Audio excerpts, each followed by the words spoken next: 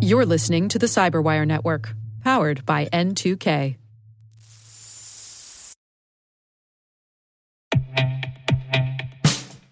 And now, a message from Cyberbit. Mastering cybersecurity is like mastering a sport. You build muscle memory through rigorous practice, then you train as a team to foster cohesion while operating under pressure. Like athletes, cybersecurity professionals thrive on hands-on simulation. But traditional courses, certifications, and open-source labs won't build you a winning team. You need Cyberbit. Cyberbit offers a hyper-realistic simulation environment for your SOC, IR, and C-suite to refine your skills, all using the market-leading SIMs, EDRs, firewalls, and WAFs they use every day. Cyberbit is offering Cyberwire listeners a free live-fire exercise. Sign up your team now at cyberbit.com/cyberwire.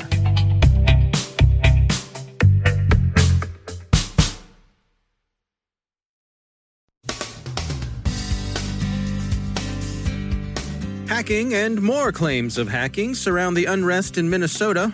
A data breach attack at Amtrak guest rewards. More companies are found port scanning. 4 cybersecurity lessons from the pandemic. David DeFore from WebRoot with an overview of online scams his team is tracking during COVID-19. Our own Rick Howard compares resiliency with business continuity. And a new 5G device is not only holographic, but quantum oscillating too.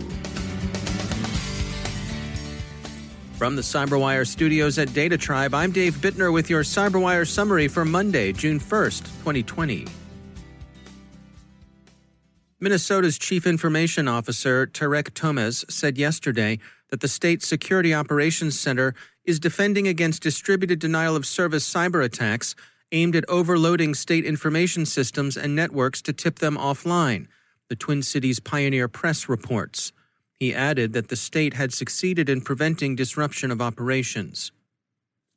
There have been many claims that the attacks represent an operation by Anonymous designed to punish Minnesota for the death of George Floyd in police custody, a death that's provoked widespread protest and rioting.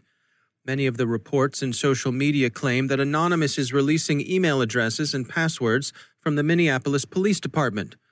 But that seems, researcher Troy Hunt says, to be almost surely false. The email addresses and passwords displayed as evidence seem to come from older breaches and from such online resources as Have I Been Pwned. Civil unrest will certainly continue, however, to manifest itself in cyberspace through hacking, disinformation, doxing, and denial of service. Amtrak, the U.S. National Railroad Passenger Corporation, has disclosed a data breach that affects Amtrak guest rewards accounts. Bleeping Computer reports that Amtrak believes no financial data, credit card info, or social security numbers were compromised, and the railroad says that the incident was quickly contained. Last week, eBay was found port scanning computers of users visiting their site. Bleeping Computer looked at other prominent sites and determined that eBay isn't alone.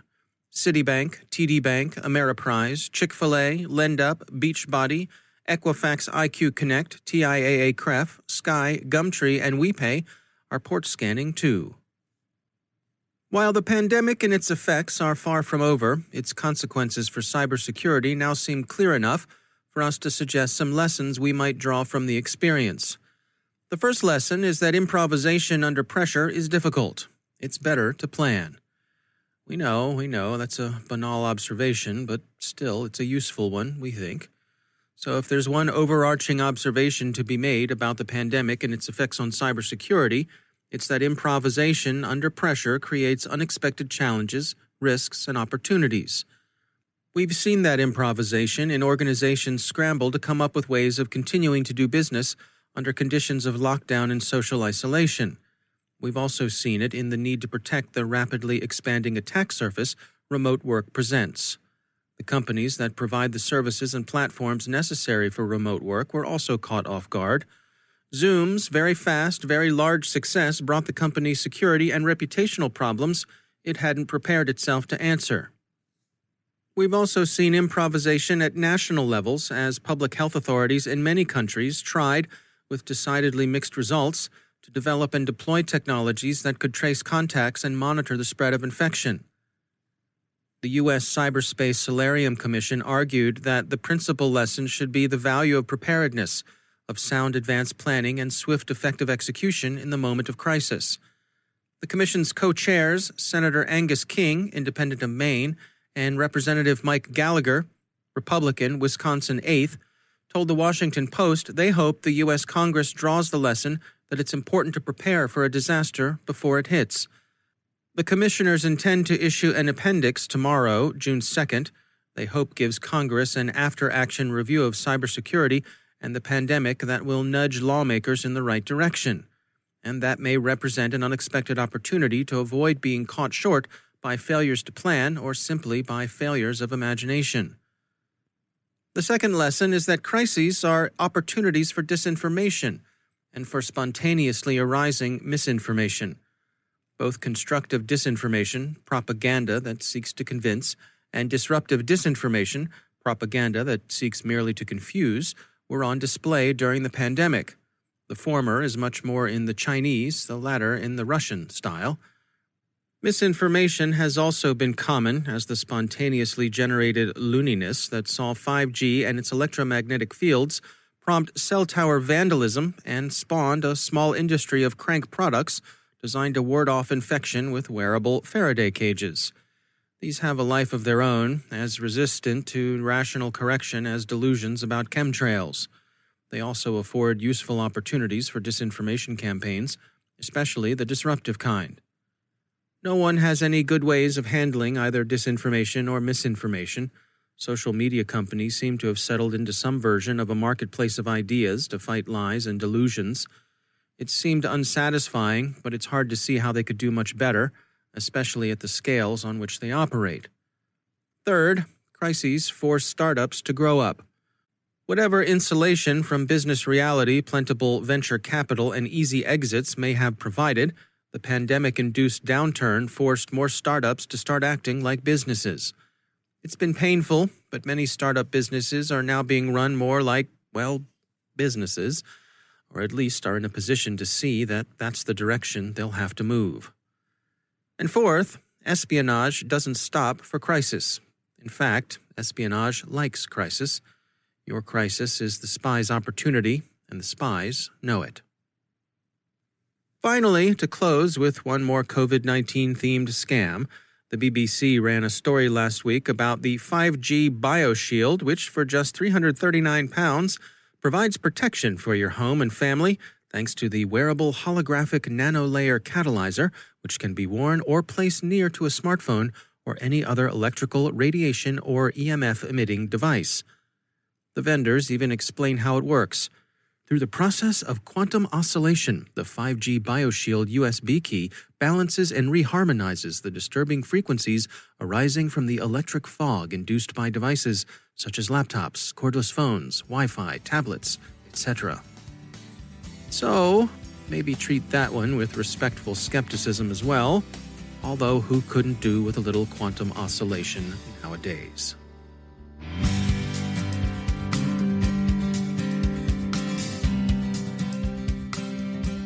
And I am pleased to be joined once again by the CyberWire's chief analyst, Rick Howard. Rick, always great to have you back. Thank you, sir.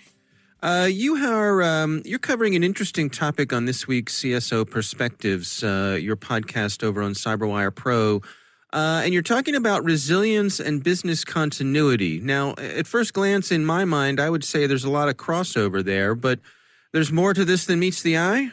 Yeah, and there's a little bit of controversy, too, which I didn't realize until I was looking into it, which is kind of fun. Resilience is, if you haven't heard, is the new buzzword for what people are trying to do. And in terms of keeping their organizations functional after some big cyber event. Now, it could be a hacker thing like the Sony stuff, or it could be just some sort of natural disaster, right? But the whole mantra is make sure that whatever you build can withstand a crisis like that so you can continue delivering services. And so when the business continuity people hear that, they say, hey, wait a second. That's what we do, okay? Because why do we need a newfangled marketing team for that? Or a name for that? And it turns out that the business continuity people have been around since the 70s. I didn't even know that.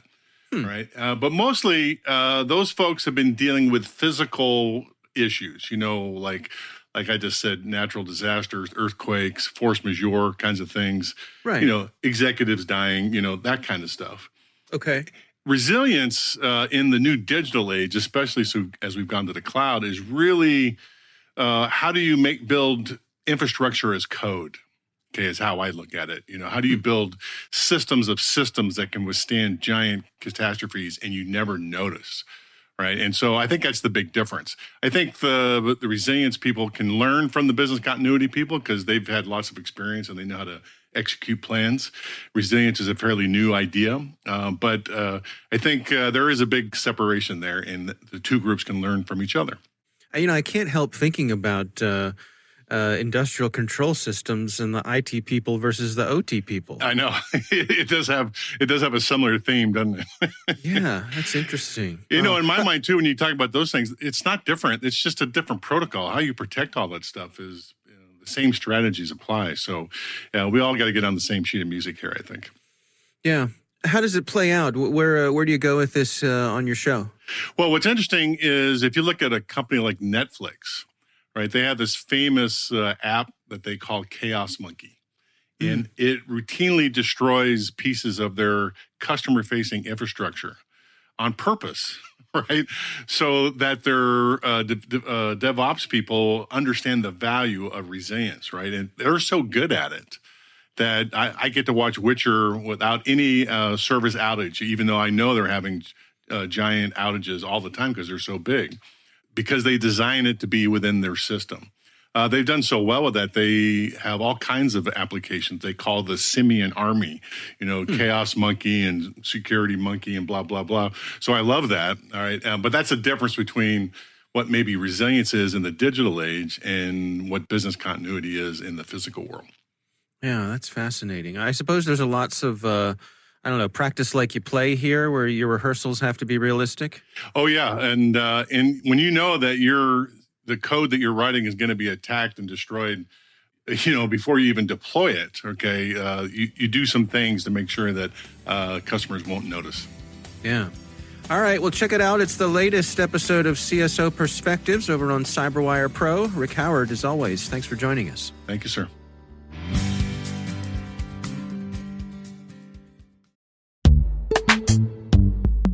Every day, your IAM tech debt grows. Your multi-generational services struggle to work together. Building an identity fabric can fix this.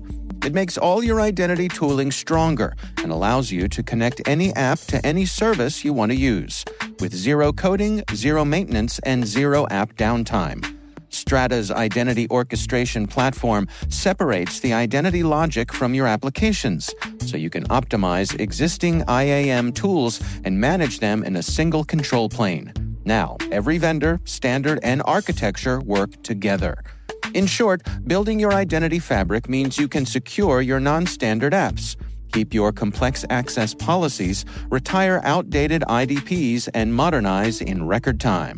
So build your fabric with Strata Identity and get rid of tech debt for good.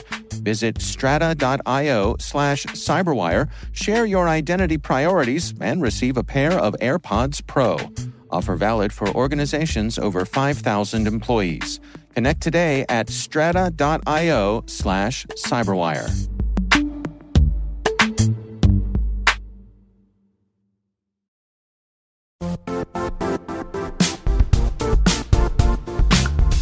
The IT world used to be simpler.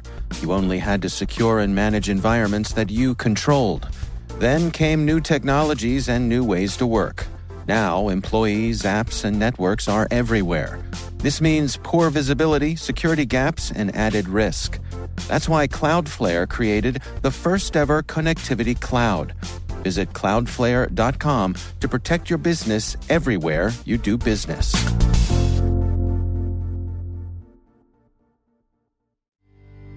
And I'm pleased to be joined once again by David Dufour. He is the Vice President of Cybersecurity and Engineering at WebRoot, an open text company.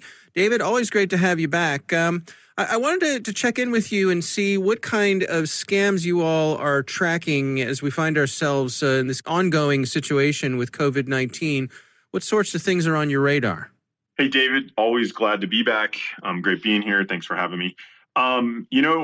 What's interesting, if a lot of folks can kind of put their marketing hats on, COVID is just another branding of all the scams we typically see, the phishing scams, the fake website scams, the malware scams.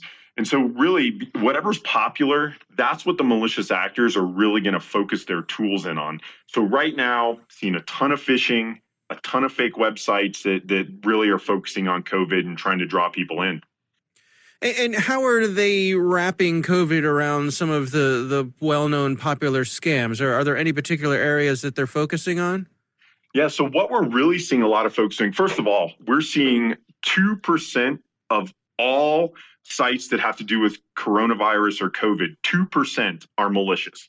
So what people are doing is truly standing up sites that emulate or look like or have a look and feel of something to do with COVID in terms of, do they want to donate? Have you donate to the site? Or they're trying to pass on information and have you click through things that could be clickbait that installs malware. So you've got to be really aware of what you're doing when you're navigating just on the web. And now we're seeing a lot of phishing scams as well. And David, you're very familiar with phishing scams. It happens all the time. And I know you're always calling me because you've infected your computer, or given somebody, your credentials, and you want to know what to do. That's true. Yeah, it's true. It's absolutely true. But no, seriously. I have you on speed dial. Yeah, you do, and your IT people are always calling me. David did it again. But in all seriousness, we're seeing a ton of phishing scams, emails going out there. Again, people trying to get you to log into accounts based on COVID or donate money based on COVID.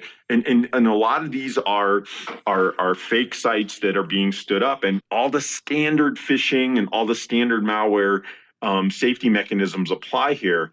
Make sure that it's a reputable site. Don't click that link, David. Navigate to the website and enter, that you're certain you're on the site you want to be on. Folks like the Red Cross, large charities that you're very comfortable with, they're taking donations that focus on this as well. So maybe go to those trusted sites instead of these pop-up charities that are trying to just get money quickly, just so you're sure. Yeah. Now, you've also been tracking these folks taking advantage of using some of the apps that have gotten more popular in the midst of all this, services like Zoom. That's exactly right. So we've seen a 2,000% increase in malicious files that are being sent through Zoom.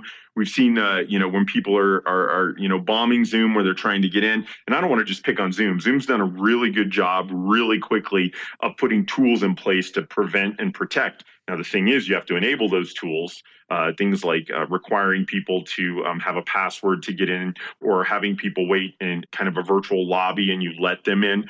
But a lot of, again, what's happening is anytime something's popular and malicious actors see that, they're going to jump on that wave and try to figure out ways to exploit it. So it's all about being vigilant. And we always talk about being vigilant, especially when it comes to COVID now. People's hearts are involved, and we're worried about our loved ones or other folks, and we want to help. We just have to maintain that vigilance, not be jaded, but have a little bit of wariness when we're doing things in this time. Yeah. All right. Well, David Dufour, thanks for joining us. Great being here, David.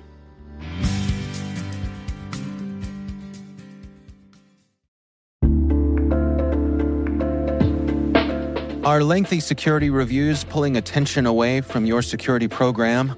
With the largest network of trust centers, Vanta can help you streamline security reviews to win customer trust, save time, and close deals fast. Proactively demonstrate security by showcasing key resources like your SOC 2 or ISO 27001, and provide real-time evidence for passing controls. And when a security questionnaire is required, Vanta takes the first pass for you. Visit vanta.com/cyber to take a self-serve tour. That's vanta.com/cyber.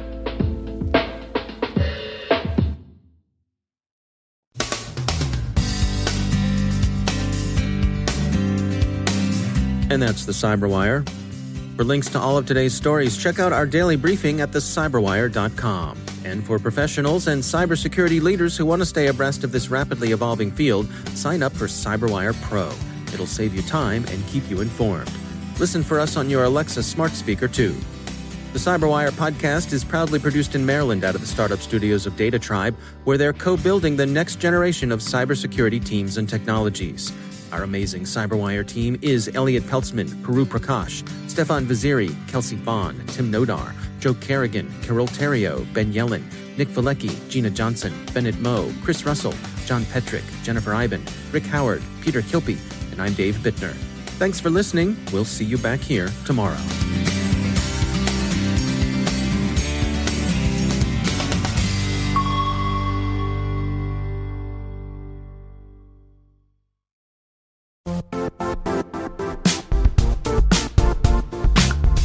And now, a word from our sponsor, Zscaler, the leader in cloud security.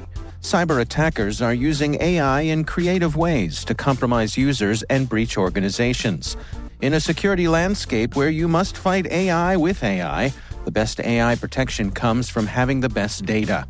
Zscaler has extended its Zero Trust architecture with powerful AI engines that are trained and tuned by 500 trillion daily signals.